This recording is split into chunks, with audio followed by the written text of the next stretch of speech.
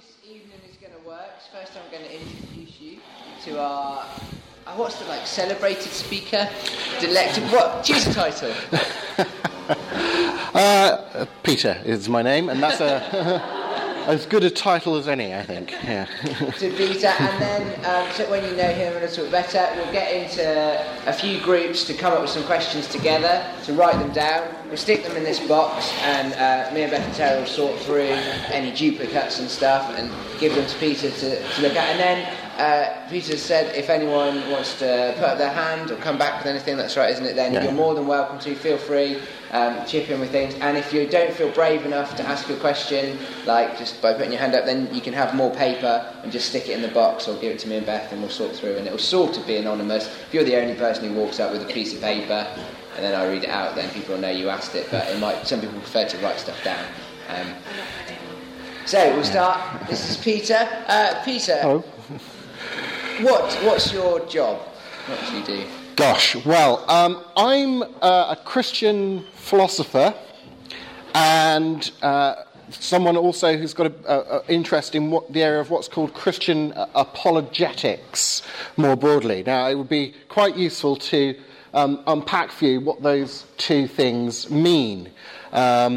Philosophy is probably a subject that you meet earlier on in life than back in the day when I was doing school and A-levels and so on. I didn't come across philosophy until I went to my first university, but now you can do philosophy and ethics A-levels, AS levels and so on, so you tend to meet it a bit lower down. But philosophy is that subject that's really trying to grapple with the really big ideas, the really big questions about life, the universe and everything.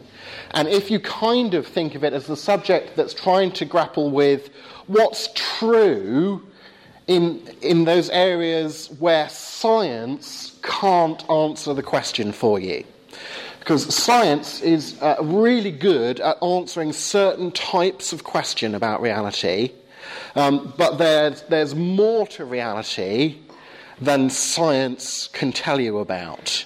And this is obvious, for example, from the fact that in order to do science, you have to have certain beliefs about reality, otherwise you wouldn't bother doing science.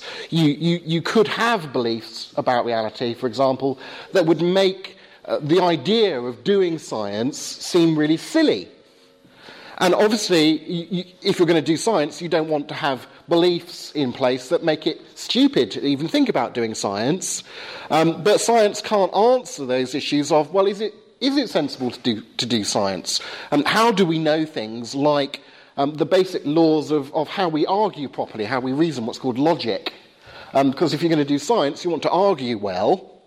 But how do we know that we can argue well? What is a good argument? How do we tell a good one from a bad one, and so on? So philosophy deals with those kind of questions, and one of the nice things about philosophy as a subject, if you meet it later on in school or whatever, is whatever else you're interested in life, there'll be a philosophy of that subject associated with it. So you might be really into, say, music and art and so on. Well, there's a whole area of philosophy called aesthetics, which asks questions like, well, what is art? What is beauty?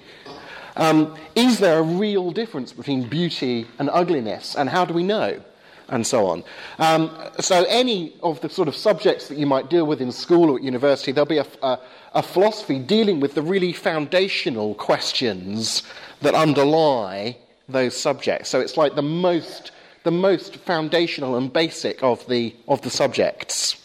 Apologetics, on the other hand, that's more to do with trying to help people to see and understand that Christianity has a way of looking at the world that makes sense, that's coherent and that's plausibly true, and that's therefore you end up dealing with a broader set of issues than those that you meet in philosophy.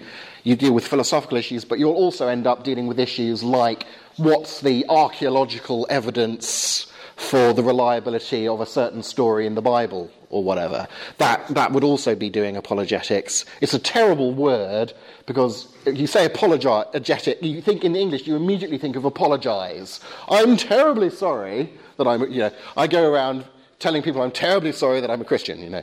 No, it doesn't mean that at all. It comes from an ancient Greek word that means to give a defense, to give your reasons for something. It was a term that they would apply to a lawyer in court, say, yeah. Well, apologising, kind of like saying, just kind of like defending yourself about why you did something, isn't it? Yes, so there's a you can see kind of how the word has evolved through time. It's evolved from saying, I wasn't in the wrong, I was actually right, and here's why. And then it's evolved over time to saying, yes, I was in the wrong, and let me explain why I'm sorry and why I'm going to behave differently in the future and why you shouldn't let that get in the way of our relationship because I'm really sorry, kind of thing. So in a sense, you're defending yourself, but you can see how the word has kind of changed over hundreds of years of history. Yeah.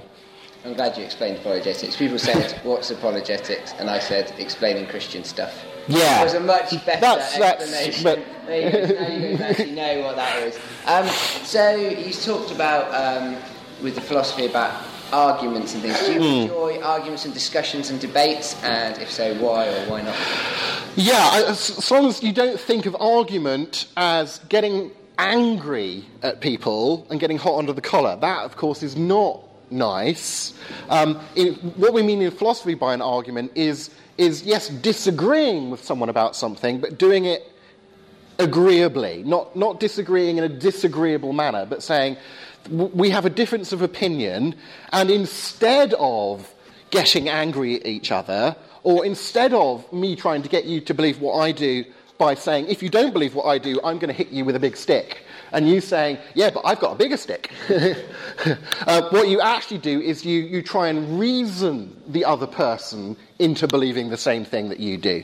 A theologian once said, civilized people argue with one another, barbarians club each other over the head. So arguing in that good sense of trying to help one another to discover the truth.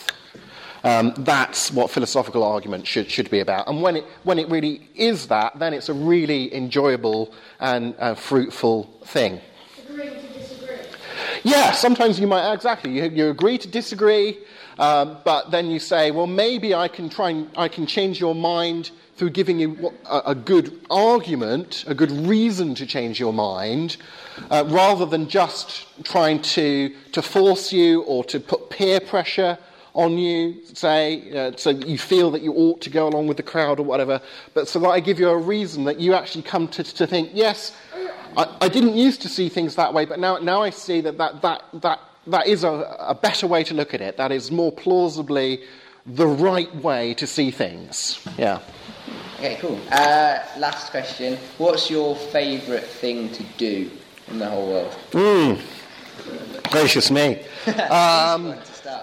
I have eclectic tastes in music. I really like a genre of music called prog rock, which is not terribly fashionable these days, but I really like the whole range of prog rock, classic and modern. And I like reading sci-fi and fantasy and watching sci-fi and fantasy films. That's my relaxation. Yeah. What's your favourite sci-fi? Oh, I'm a big Doctor Who fan. Best Doctor? Oh gosh! Well, I am so old, ladies and gentlemen, that I can remember watching episodes of Doctor Who starring Tom Baker the first time round.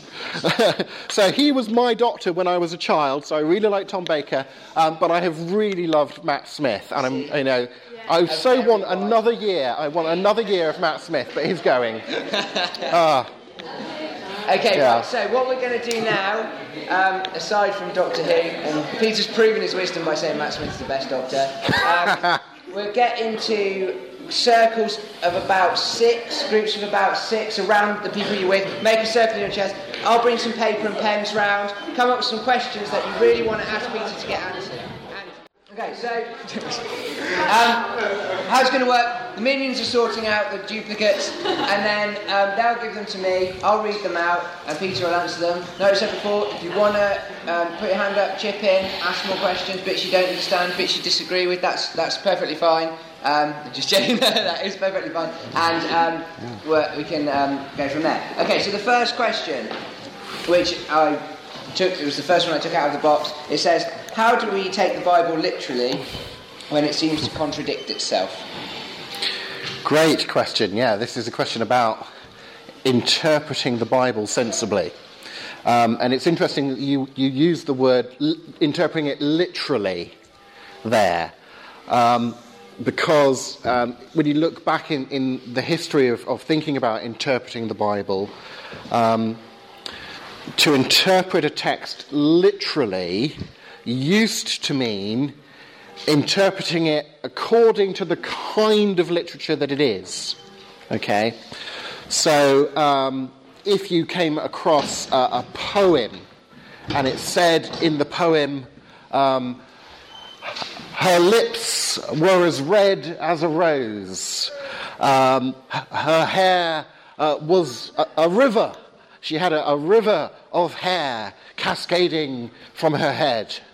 If you read that poem literally, that is, according to the kind of literature that it is, that would mean understanding that there was, an analogy being used to describe the colour of her lips, and that when the poet says, and her hair was a river of hair, that it didn't mean that her hair was really, really wet, and that you might drown in it were you to give her a hug, okay?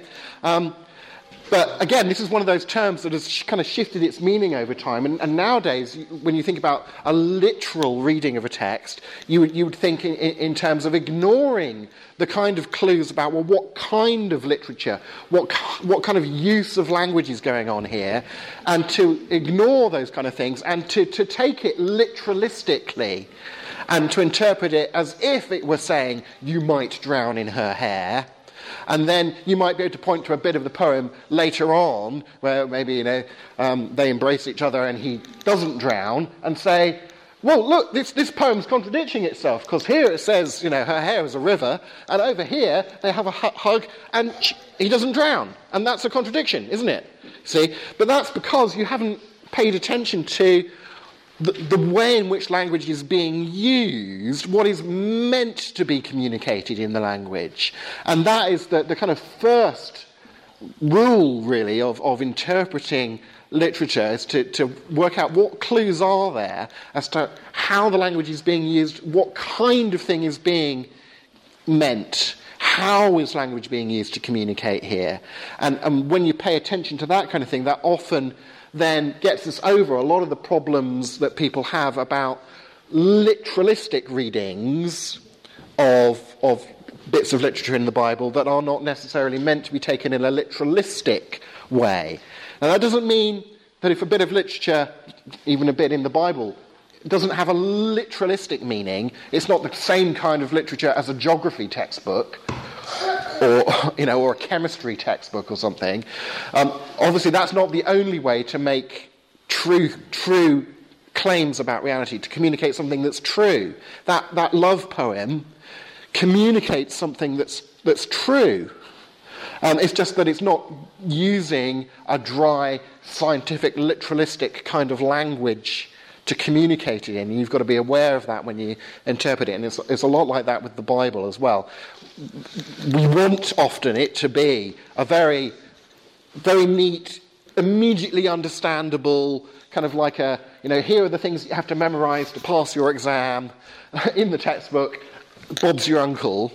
And actually, God has given us this really fascinating, complex collection of different kinds of literature that call on us to really think and engage and understand the cultural background and context of the writings and so on before we can understand it in a literal, according to the kind of literature it is, manner. So that's really important. Good question. Yeah. Robert? I was just thinking, well,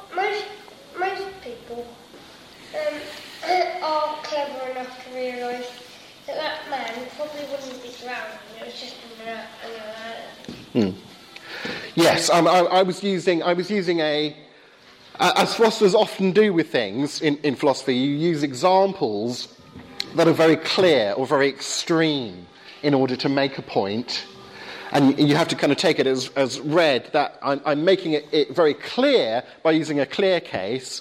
And obviously there will be instances where this kind of process of thinking applies, but it's a lot harder to tell what kind of literature is it, for example. So that's why you will end up with different Christian groups and different Christians understanding what the Bible is saying in certain places in a somewhat different way, because they have different understandings of what the text is actually saying. And that's usually because actually that will mean that bit of the text is probably quite difficult to understand.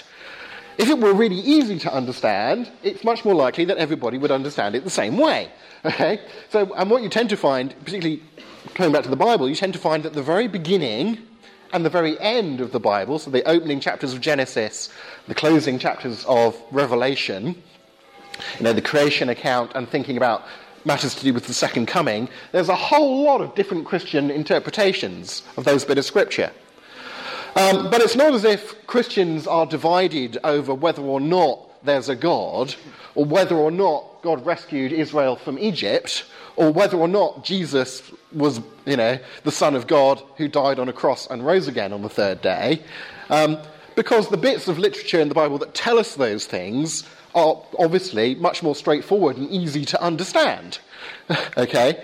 But when you're trying to sort through the harder bits, there's obviously a harder job of interpretation to be done in terms of really understanding what kind of literature, what kind of claims are being communicated by those bits of scripture. Makes sense? Yeah. Is there like contradiction? Is that, say something with like Exodus, it's probably a bit more kind of literal and less poetic. God says, don't murder, or don't kill, or what kind of thing, and then don't tell the Israelites to go and take someone's land and go and kill them, which is like both of the, which is two of the things wrong. Right, yes. So, again, how do you interpret, say, the command about not, well, as you said, this is the issue, is it don't kill or don't murder, and what is the definition of murder, basically, versus some bits of text where sometimes in the Old Testament God does say, you need to go and fight a battle against this people, and I want you to win. And, fighting battles and winning them usually involves killing some people, okay? Even today, we sometimes think that you can have situations where actually going and having a battle and killing people, it may be regrettable as it is the right thing to do in the situation. Do soldiers in a war, if it is a just war, are they breaking the command, do not murder? Well, it's going to depend upon what is mean by murder. If the do not murder is do not kill, then obviously there would be a contradiction. If it is do not murder, and murder is taking someone else's life without a sufficient reason to do it, and a just war involves taking people's lives because there is a sufficient reason to do it, well, then there is no contradiction between the two. So answering that specific issue is going to depend upon what you think of, well, how do I define murder and how do I define just war, and are these not instances of these concepts contradicting with one another, or actually when you understand them in a deeper manner, do they consist with each other?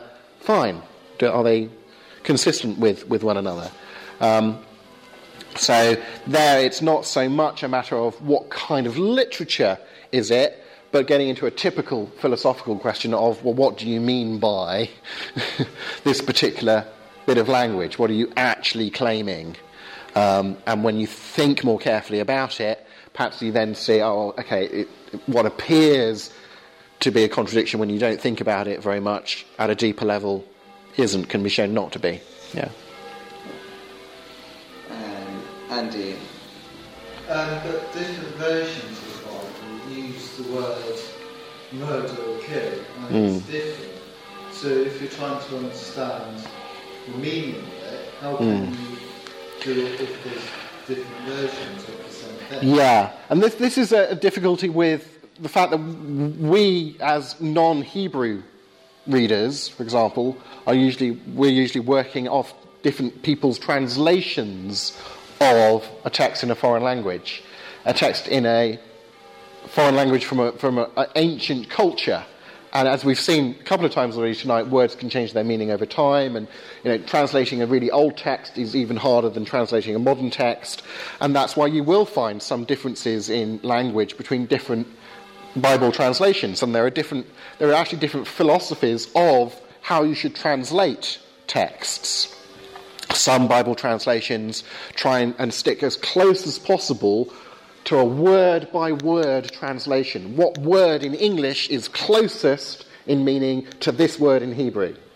Other translations try and go for a thought-by-thought, concept-by-concept kind of translation, where they say, what is this sentence saying, and what is the clearest way to say the same thing in English words?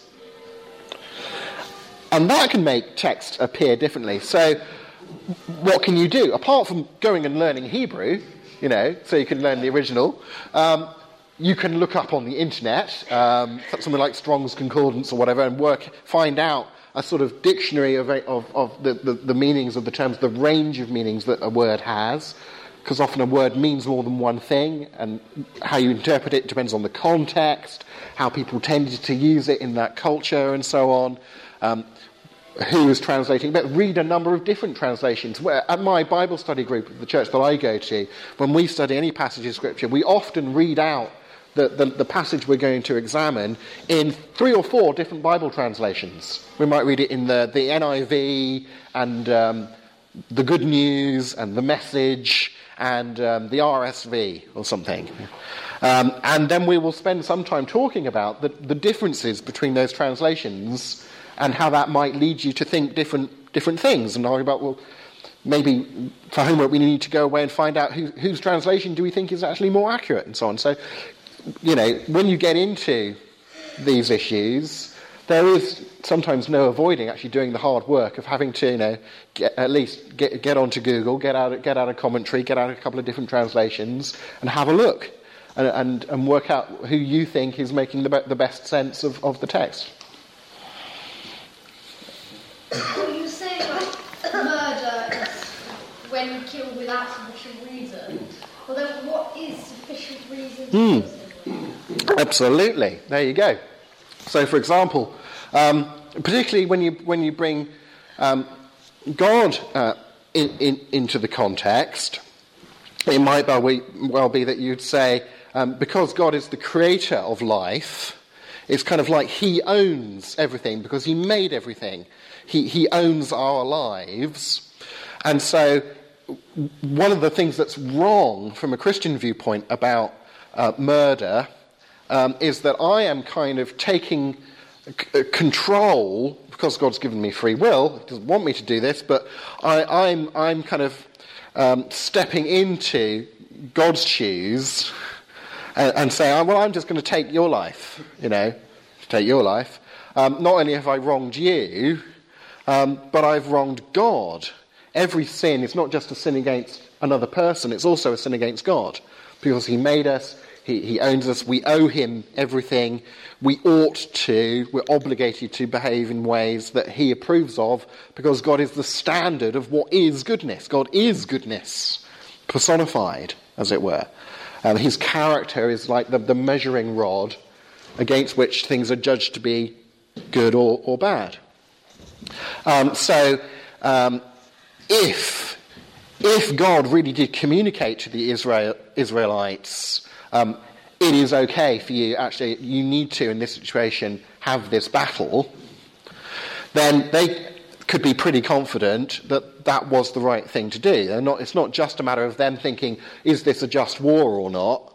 by the international rules of war, which didn't exist back then, but of actually thinking, God, who is the standard of goodness and who knows a lot more about this stuff than we do, we're pretty clear that he's communicated to us that this is the right thing to do. And I don't see any overriding reason to think that we've misunderstood him or anything. That gives us confidence to go and do it.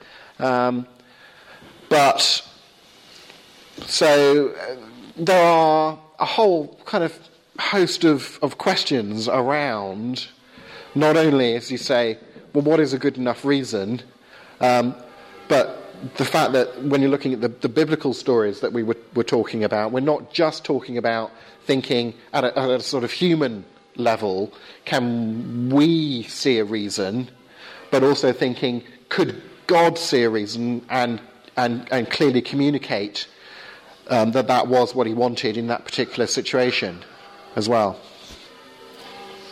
I think we should go on to another question. Yeah. Minions. Pick a pile.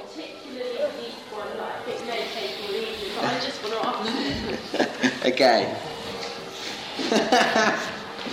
This one is clearly come from. Right. What's the best Christian chat-up line you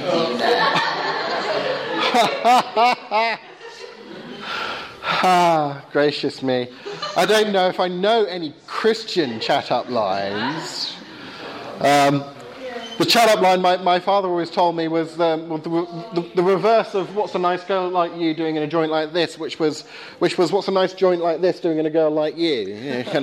But it works better if you're doing a medical degree or something, and you can go up to someone and say, oh, what's a nice joint like this doing in a girl? So no, I don't think I have any particular pick-up lines. I'm not even sure, pick-up line is kind of the right approach to the whole issue from a Christian viewpoint. It's like, when you think about it, what is a pick-up line? It's kind of like it's kind of like a quick bit of advertising or propaganda, isn't it? That's trying to say to someone, I'm someone that you really want to go out with. Give me a chance, isn't it? Perhaps from a Christian viewpoint, it's better to actually take the approach of actually genuinely being interested in the other person for all the right range of reasons, and trying to say to someone, I'm interested in you, I'd like to get to know you more, and see if we can develop a relationship. If you're interested in that as well, let's do something about it. Be upfront about it. Embarrassing as it is, you're taking the risk of being rejected, but that any expression or attempt to love someone else lays you open to the possibility of hurt and rejection. That's what God has done in creating us, laid himself open to the possibility of being hurt by our rejection of him. And our relationships with one another reflect our creation in God's image. And you have to take that risk. That's why it is romantic, to actually be upfront about it and take a risk. You're saying to someone else, I actually care enough about the possibility of a relationship with you to make myself vulnerable to you. That's what you're really doing when you approach someone, is saying, I value you enough that I'm prepared to make myself vulnerable to the potential of you rejecting me. And that's a really romantic thing, and actually a really encouraging thing. If you think someone's coming to me and saying they value me enough that they're giving me an opportunity to hurt them. Yeah? So what better advertisement for the kind of person you are, the kind of relationship you want to offer to someone, than just being upfront about it and saying, I'd really like to go out with you if you'd like to go out with me. How about it? I was so impressed you managed to get something deep out of that question. That was brilliant.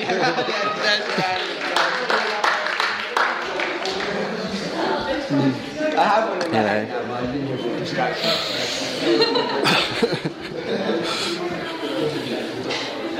What is it? Okay, the one I heard, which you wouldn't recommend saying after that deep reason, was, so I was reading the Bible last night and I got to the book of Numbers and I realised I don't have yours. Oh! I'd go with that approach of the two. Okay.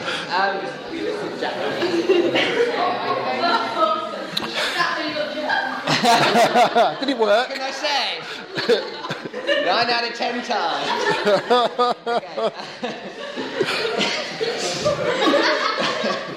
All right, next question. This is a serious one. Maybe, there's two of these. It's difficult to move from that one to this one. Maybe I'll just quickly throw this one into between the That's two. fantastic. Right. This one says, should there be women bishops? Hint, yes. I think this one's I'm from where you're coming from. I better be careful. I attended Anglican church back in Southampton as well. I come from a Baptist background by upbringing. My parents both attended a Baptist church, so I'm pretty nonconformist by background. So I probably wouldn't necessarily have the whole bishop thing anyway.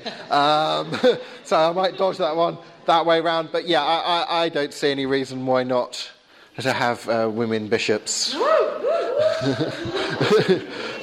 That's great. But I speak as a layman on these issues, being a philosopher and not a church lawyer, theologian, or anything anyone else. Is it? yeah. Okay. Next question is, so these are two very similar questions, which can be, they're kind of summed up in this top one. It says, why do people have long-term medical disorders if God wants us to live life to the full?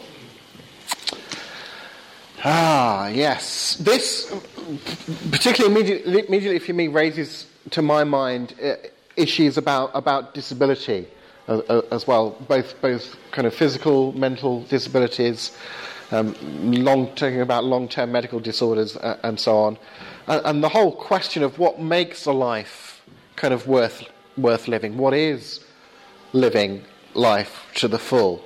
Now, there's an obvious sense in which, of course, we can talk about the normal kind of proper functioning of a human body, having a normal lifespan or whatever. Although these things, over time, that lifespans get longer, for example, because we have better nutrition, better medicine, and so on. What would be considered a sort of average lifespan today? Back in the Middle Ages, you would have been, really old, and nowadays you would just be considered like, I don't know, middle-aged or something, because, good grief, you've got to 50 or something. Nowadays we think more like sort of 70, 80 kind of things. But what really makes a life worth living, and I would say don't assume that just because you have some sort of long-term medical issue, that means your life is not worth living. I've got a very close friend in Southampton who has a degenerative long-term medical condition. It does stop her from doing a lot of things that you or I might take for granted in life. And yet, she would say that she has a life that is very rich, very worth living. She very creatively finds ways around the problems that she has and celebrates the things that she can do, rather than focusing, as much as is possible, on the things that you can't do. A number of years ago, I had a girlfriend who was deaf, who was profoundly deaf.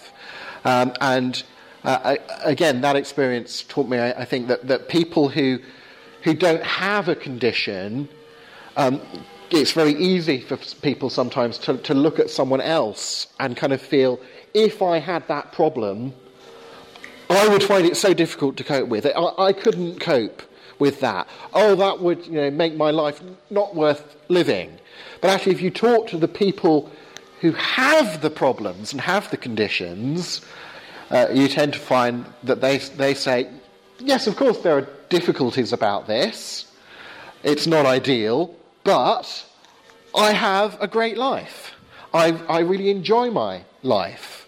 It is not the be-all and end-all of whether or not my life is meaningful or successful, and so on. And particularly, again, when you bring in a Christian set of criteria of what makes for a good life, which are often very countercultural to the kind of standards that our culture pushes on us to try and define what is a good life, a successful life. Am I famous? Am I making lots of money? Am I pretty? Am I slim? Those are not biblical standards of success. Those are not things like, am I developing a Christ-like character?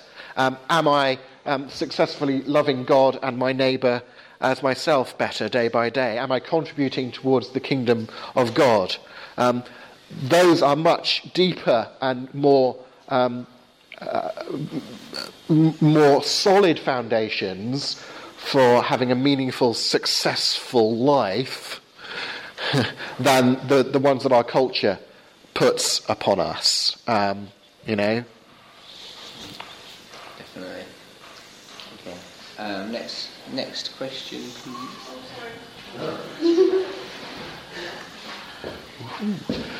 It's like fireworks night, isn't it? Where someone's got control of the box of the different fireworks, and they come and say, "Ooh, now do this sparkler." How do you reconcile the God of the Old Testament with the God in the New Testament? For example, commanding people to invade and kill other people, stoning those people who break the law, then saving the woman from the well who's about to be stoned, and eating with sinners, and all the kind of stuff that Jesus did that was rebellious. Yeah. I think it's easy to overplay the differences between the Old Testament and the New Testament, and there is a core set of moral values that is consistent between them. There's a core set of values about things like looking after the poor and the destitute, the alien living amongst you, the fact that Israel had this experience of having been slaves in a foreign country, and that they should not enslave or make people living amongst them feel second class and so on, that they should treat people who are not Israelite but who were living amongst them just as fairly as everyone else and so on. But yes, there are differences, and some of that has to do with the difference of going from, in the Old Testament, the relationship between God and Israel had this political dimension, this relationship between God and a nation that had an ethnic dimension to it, with this particular people group. And then in the New Testament, in the New Covenant, that people of God becomes extended to anyone from any ethnicity or nation group or one. You kind of break down that barrier. Paul talks about breaking down the barrier between Jew and Gentile. There's no more Jew and Gentile, male or female anymore in Christ, slave or free. Those social barriers are broken down in the New Covenant. But again, reading back into the cultural kind of background and so on, when you understand things about law in a society where, if you're a nomadic kind of people, and people break the law, you can't exactly go and lock them up in your nice stone-built prison to punish them. What are you going to do? Drag the prison along with you for 40 years in the wilderness? Or, so you have a sort of different system of punishments and so on, and you start looking at the cultural contracts as to why some of those differences are. So I think looking at the cultural context helps, looking at the fact that there is a great deal of consistency and similarity of run through, and it's easy to overemphasize the differences. And actually, I sometimes do a talk on this issue, and I start off with a series of quotations on one side of my PowerPoint that are all kind of, don't be afraid of man, but be afraid of God, who can destroy your soul in the fires of hell, and God will judge people, and people who do this, that, and the other won't enter the kingdom of God, and so on. And then the other side of the screen are all things that you should, love the alien that dwells amongst you, and love your neighbour as yourself.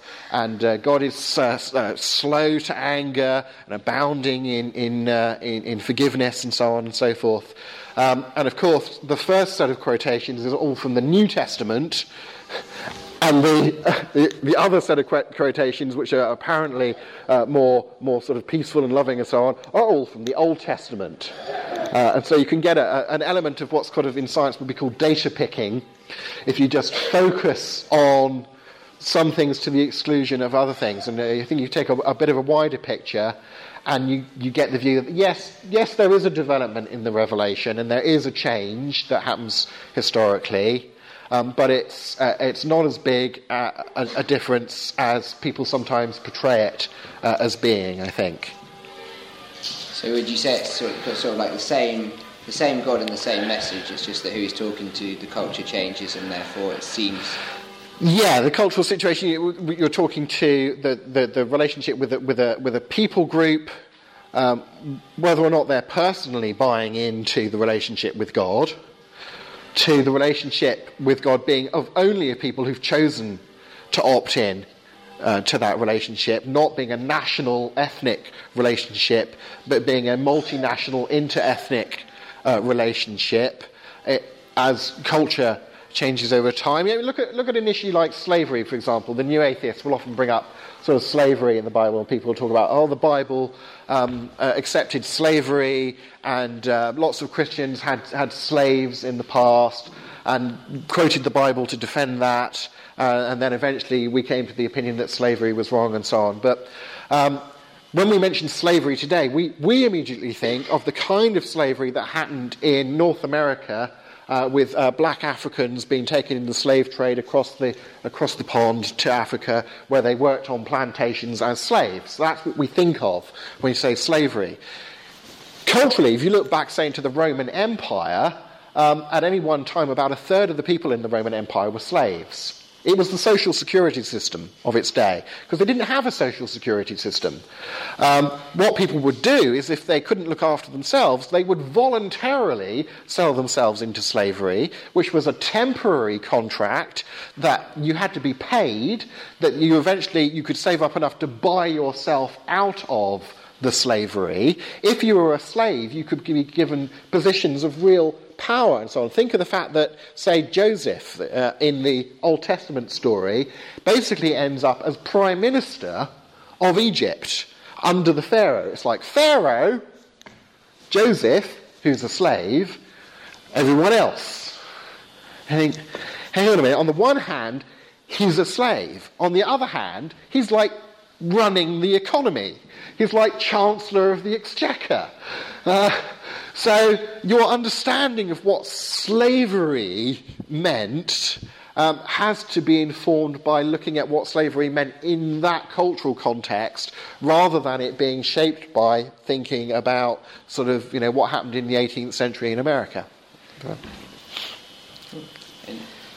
it's just a term you mentioned, is there something about a new atheist? Yes.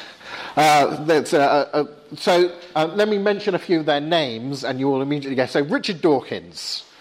Okay, if you heard of Richard Dawkins, or Sam Harris, Christopher Hitchens, Daniel Dennett, A.C. Grayling, etc. There's a bunch of atheist authors who, particularly after the 9/11 attacks in America, there was this movement of publication of books by atheists who said, not only do we think that belief in God is wrong in the sense of being intellectually mistaken, because that's what all atheists think, but these atheists also said, but we think religion is, at least on the whole, is a bad thing for society. All religion is not only wrong, it's bad, it's evil. And we need to sort of go and encourage people to give up religion and to become atheists, not just because that's the right opinion to hold, but because this is better for society. And this group of atheists with that kind of opinion have sometimes been called, they're not just atheists, but they're anti-theists. They're against theism, have been called the new atheists. So just as there are different types of religions and different types of Christian and so on, there are different types of atheist. And they all disagree with each other about certain things, just as much as Christians do or religious people do. Yeah. I was wondering how sick those, like those atheists, could think that religion is a bad thing for society. Well, because I mean, it clearly is. It clearly is easy enough to point to religious people who have done bad things. Okay, that's easy to do. Of course, it's easy to point to non-religious people who have done bad things as well. But if you focus on pointing, at religious people doing bad things, you can make it seem like religion is a bad thing. But that's a little bit like saying, look at all the terrible things people have done in the name of politics because they have a certain political viewpoint. Therefore, we need to try and get rid of politics. Let's not have politics anymore. Or look at all the terrible things people do when they're in love. Being in love can make people do really stupid things, often things that hurt other people really badly. Wouldn't the world be a much better place if we got rid of love? Well, maybe that's kind of taking the argument a bit too far, as it were, sort of throwing out the baby with the bathwater. Maybe what is the case is that people, whatever political viewpoint they have and whatever religious viewpoint they have and whatever worldview they have and so on, people are capable of doing terrible things as well as great things. And yes, we should try and do everything we can to try to maximise the good things that people do and to minimise the bad things that they can do. But it's very simplistic to kind of paint everyone with the same brush and kind of say, like Christopher Hitchens. Christopher Hitchens wrote this book called God is Not Great, How Religion Poisons Everything. Like, religion poisons everything. It turns everything bad. So that's like, you mean the religion of the jihadist-influenced Muslim who flies an aeroplane into a building, and the religion of the Quaker in America who, when there's a famous incident, some gunman, as they occasionally do in America and other places, went on a rampage and killed loads of people in this Quaker community, and the sort of leader of the community comes on television and says, we're absolutely devastated in our community by this thing that this guy has done, and our heart really goes out to his family, and we forgive him, and we want the family to know that we bear them no ill will. So that kind of religion seems to be pretty different in its effects than this kind of religion. And so maybe just saying religion poisons everything is a little bit, your categories seem to be a bit broad if you're saying that kind of thing, I think. Yeah. Can you hate religion and love God? So I didn't quite catch. Can you hate religion and love God? Well, I'm going to come back with a typical philosophy answer again. It depends what you mean by religion, isn't it? So the root of the word religion, religio, means to be bound or to be in a relationship. Actually, to bind yourself to something. So in the sense that to have a proper relationship with God is to kind of bind yourself to him, to relate to God, well then, no, you can't relate to God without relating to God. And if that's all religion means, then no. But obviously, religion means a lot of other things besides. So when we say religion, you might immediately think of, for example, certain kinds of organised religion, where we have certain power structures in place, certain traditional ways of doing things, certain traditional ways of expressing that relationship with God, or ultimate reality as they conceive it in that religion or whatever.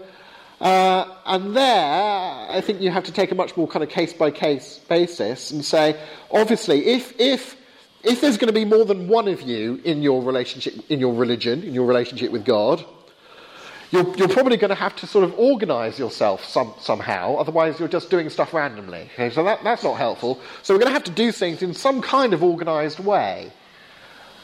So we have an organised religion.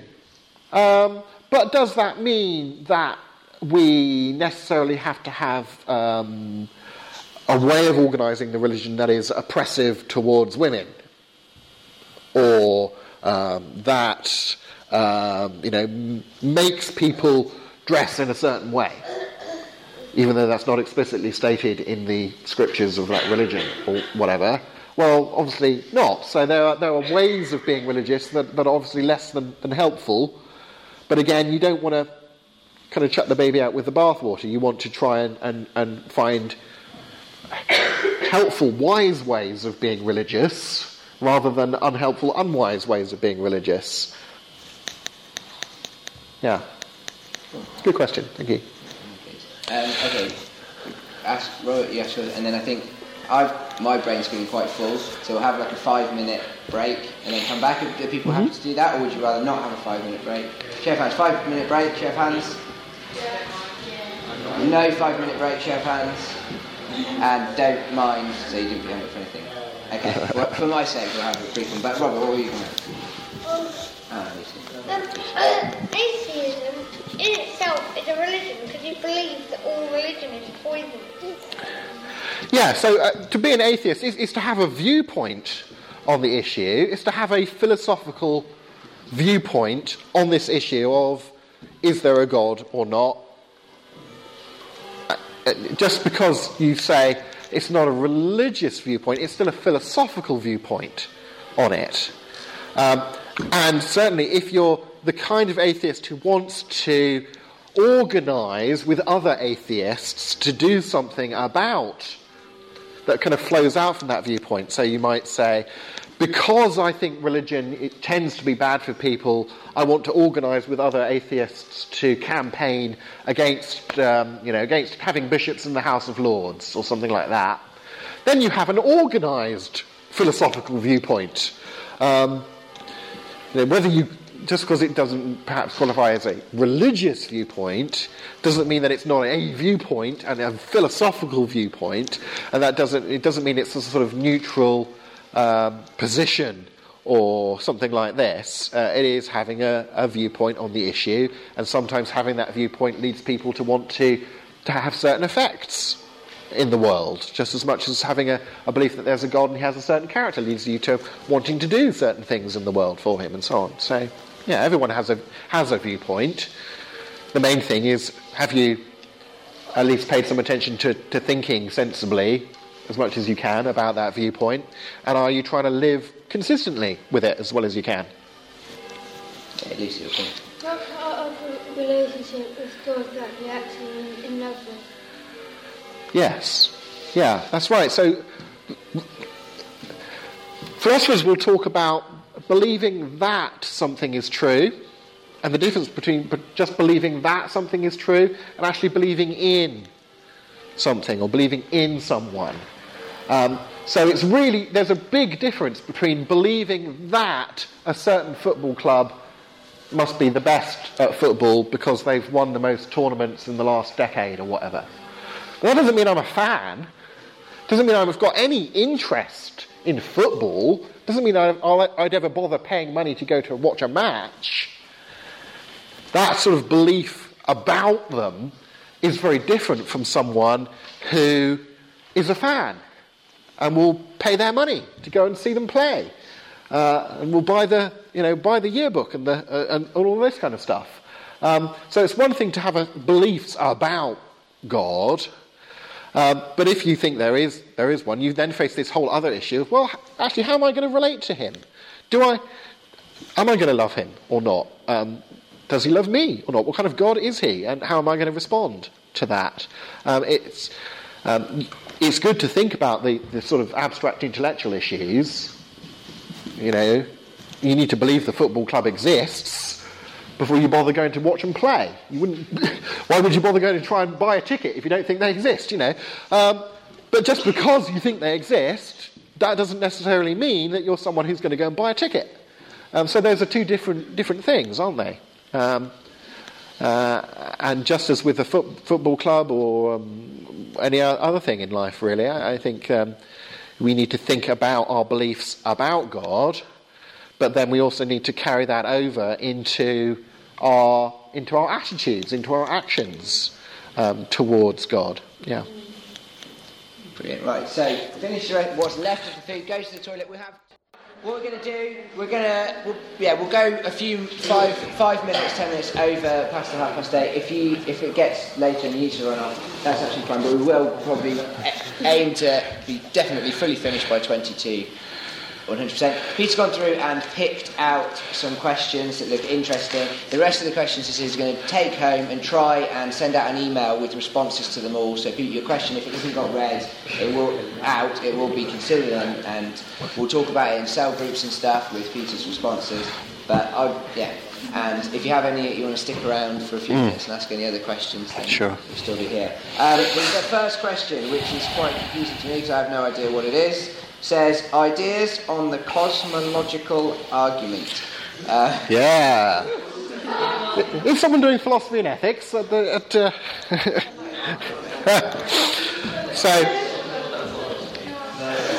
everyone's looking around to see who it is. Connor, look at that. Okay. A name like Shaw.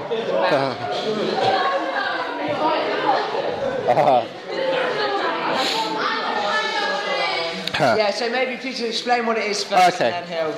So we've got a broad audience here as well. So cosmological arguments, there are a whole family of arguments for God's existence, which are about what is the cause of the universe, the cosmos, being here. We're trying to answer questions like, why does something exist rather than nothing existing?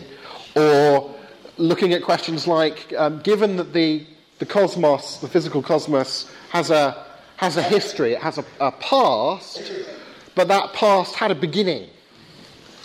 The universe isn't kind of infinite in the past. If you went back in the TARDIS, you could get to a day when there was no previous day, because it's the first day, an hour, when there is no previous hour, because it's the first hour, because the universe had a beginning in the past, according to Big Bang cosmology and various philosophical arguments as well.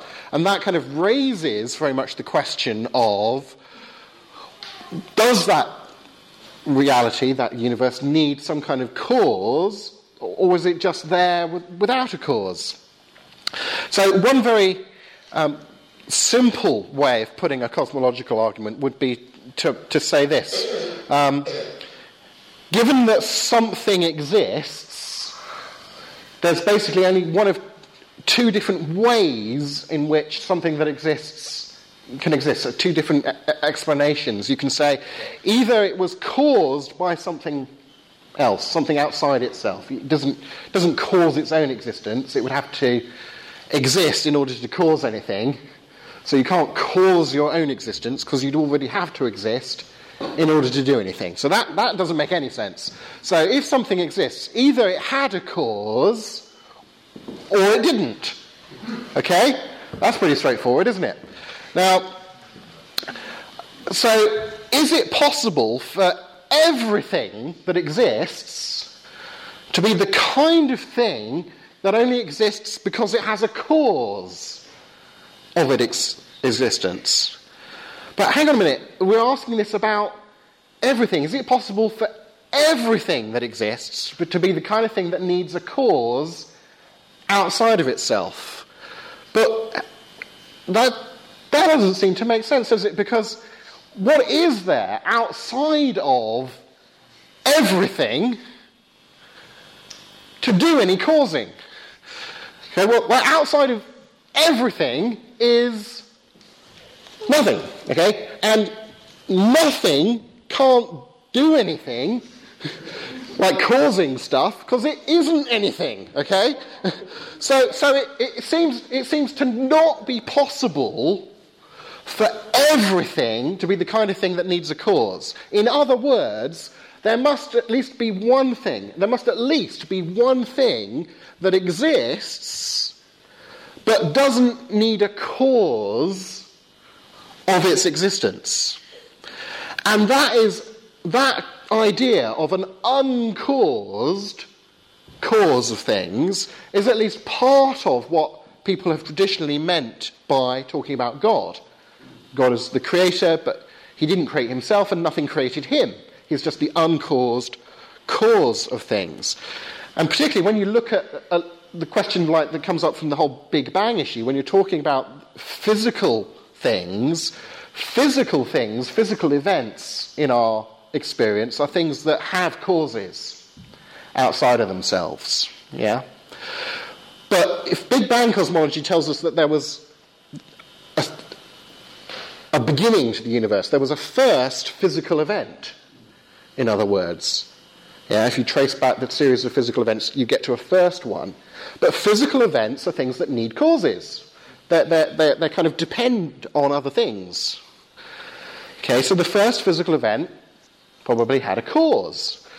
But what could have caused the first physical event? It can't be the previous physical event, can it? It can't be the previous physical, because there isn't a previous physical thing before the first physical event. So if the first physical event needs a cause, the cause of that first physical event must have been something non-physical. Something non-physical, but capable of causing the existence of a physical thing in the physical universe. And again, that's part of what people have traditionally meant by talking about God. He's a mind, a non-physical reality, but capable of causing the existence of the cosmos. Okay, and so these kind of issues about why is there a universe, does the fact that it have a past imply anything about, why is it here, and things, that whole family of arguments are cosmological arguments, and as you can probably tell, I think there's a lot to be said for that kind of argument. Fantastic. I think we've got time for one more question, unless anyone wants to ask anything about what he's said. Come up to me afterwards if you've got a particular question on it. So we'll finish on. There's been quite a few questions about heaven and things about being, how can I be perfect, and what about people who are bad, and all this kind of thing. So I think this one sort of sums it up, and it's quite interesting. It says, without my brother, I'm not me. He isn't a Christian, so how am I going to be truly myself in heaven when he won't be there? And in brackets says, I hope he will be. But let's, for the sake of argument, assume that he wasn't. I think here we would say, I know what you mean by saying, I wouldn't be myself. I wouldn't be me without my brother. But going back to sort of one of our earlier questions, you don't mean that literally. Okay, so, just as a thought experiment, just imagine that your brother had died very young, or that your brother gets knocked over by a bus next week. Okay, your brother gets knocked over by a bus next week. You would be very sad about this. You would undergo some changes, perhaps in your personality, because of that. But in 3 years' time, in 2 months' time, you'd still be the same person. It would still make sense for you to say things like, I used to have a brother. There was a person who was identical to me, and that person had a brother.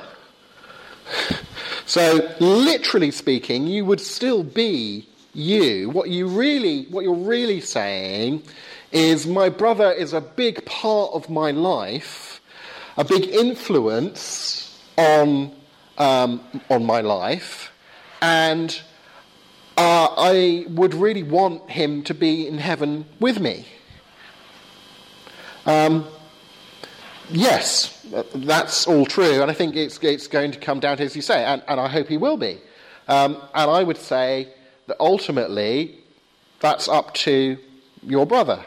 God won't force us to do what we don't want to. He won't force us to have a relationship with him if we don't want one, because that wouldn't be loving. That would be like seeing God as some kind of cosmic stalker who kept making advances towards you, even though you said, no, I'm not interested.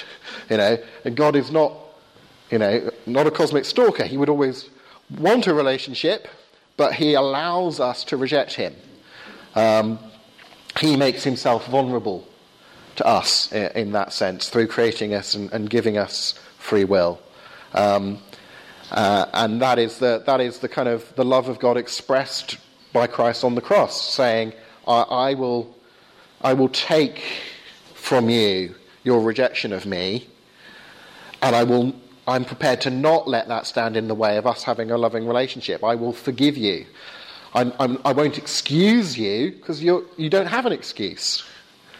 You really have done the wrong thing, but I'm prepared to forgive you. I have grace on you, and it will ultimately be between your brother and God as to where that ends up.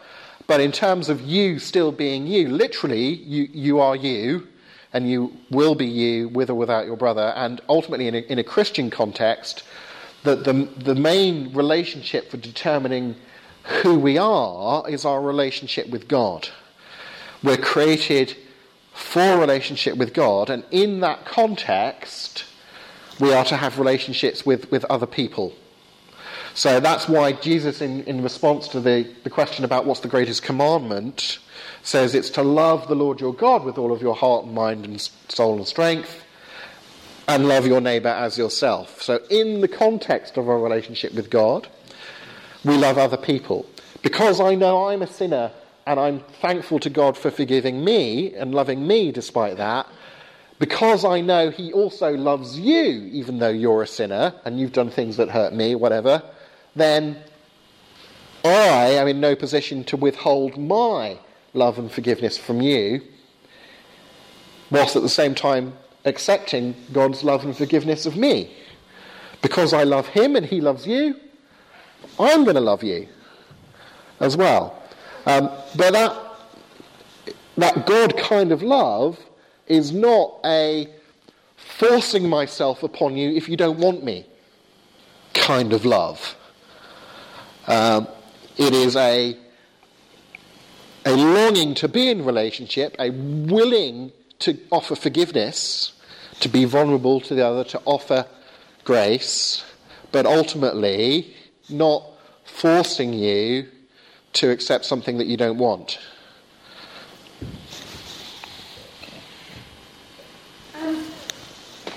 I get that, but I guess the thing is like, so say your brother is a massive part of your life here on earth, then you get to heaven and he's not there, you're going to be sad that he's not there, but you can't be sad in heaven. But if you're not sad, then you must have forgotten that your brother's not there, in which case he's not part of your life anymore, in which case you're not you. Right, yeah. So, that is it's a very good issue. I think, and then this comes up with the whole kind of issue of heaven and hell, which kind of raises this issue. And I think ultimately it comes down to, although God gives people the freedom to reject him, and therefore we have the possibility that people we would want to be in heaven with will decide not to be there with us, sadly. should the people who have the power of rejecting those relationships, should they have the power of making us feel sad for eternity because they didn't want to join in? Should God allow them that power as well as the power to say, I don't want any part of it, and therefore I've got the power to mean that nobody can be perfectly happy just because I don't want to join in? That also wouldn't seem fair, you see. So it seems to me that God must give people the freedom to opt out themselves, but without giving them the freedom to make it therefore mean that no one else can be happy for eternity with God. And however God arranges for that to be, it must be the case, I think, that we can be completely fulfilled and happy in heaven in relationship with God, despite the fact that we would have liked other people to be there and joining in. And I don't think that necessarily means that we have to sort of have our memories wiped about people. I think that whole sense of the way in which God can redeem things, like the way in which the Bible talks about redeeming the times, or the way in which even the risen Christ in his glory, when he appears to the disciples in the glorified resurrection spiritual body, can show them the marks of the nails and of his suffering that he's been through. Because that suffering is now transformed into something that is actually glorious. Because it speaks of the love of God for people. And so it's no longer a horrible thing of suffering, which it was on the cross. It's now, through God's power, been redeemed into something that is itself beautiful, in a way. And in a way in which it might seem odd to people to say, you can look at a great painting of Jesus on the cross or whatever and say, that's beautiful. And someone else might say, good grief, it's a picture of a blooded man being tortured to death. That's beautiful. Well, when you understand the context and what's actually going on there, what God is saying through that to us, yes, it is. And so it's redeemed in God, and God will redeem the suffering of this world in the next. So I don't think it necessarily will involve a sort of forgetfulness kind of thing, but somehow God will redeem what is good about the relationships with people that aren't there with us, in a way that we can celebrate that goodness and not be saddened for eternity by their lack of being there somehow. And that's about as close as I can come to imagining an answer, because I'm not in heaven yet, so I can't tell you how it works.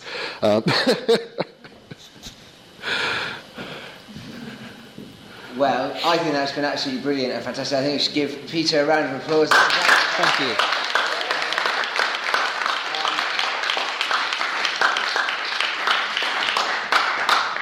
If you want to know more and also Peter has a website, if you just Google his name, or is it peterswilliams.com. peterswilliams.com. There's also a podcast he's been recording this evening, and that'll be available. And when I get around to putting it up, a couple of weeks. But if you email it to me, and I'll send it out to everybody else as well, so you can listen back to some of the things that got said here. Do you want to say about yours? A couple of books this year. C.S. Lewis versus the New Atheist. If you want to find out more about the New Atheists, and I just came out with this is an introduction to philosophy, explicitly aimed at Christians. So written from a Christian viewpoint by a Christian for other Christians. Introduction to philosophy. Good book for if you're doing A-level philosophy and whatever.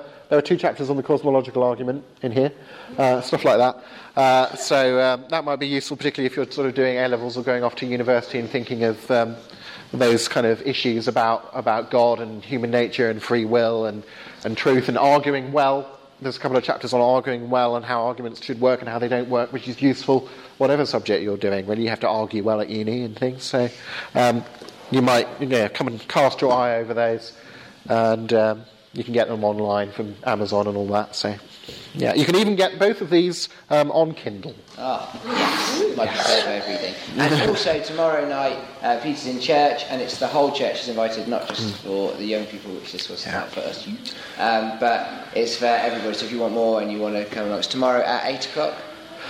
Oh, you tell me. Yeah, Yeah, Penny's nodding. Great. Okay. Specifically around God and science? Yeah, it's sort of naturalism, the worldview of naturalism and science and reasons for believing in God. Yeah. Cool. So, another round of applause, I think. It's worthwhile. Thank you.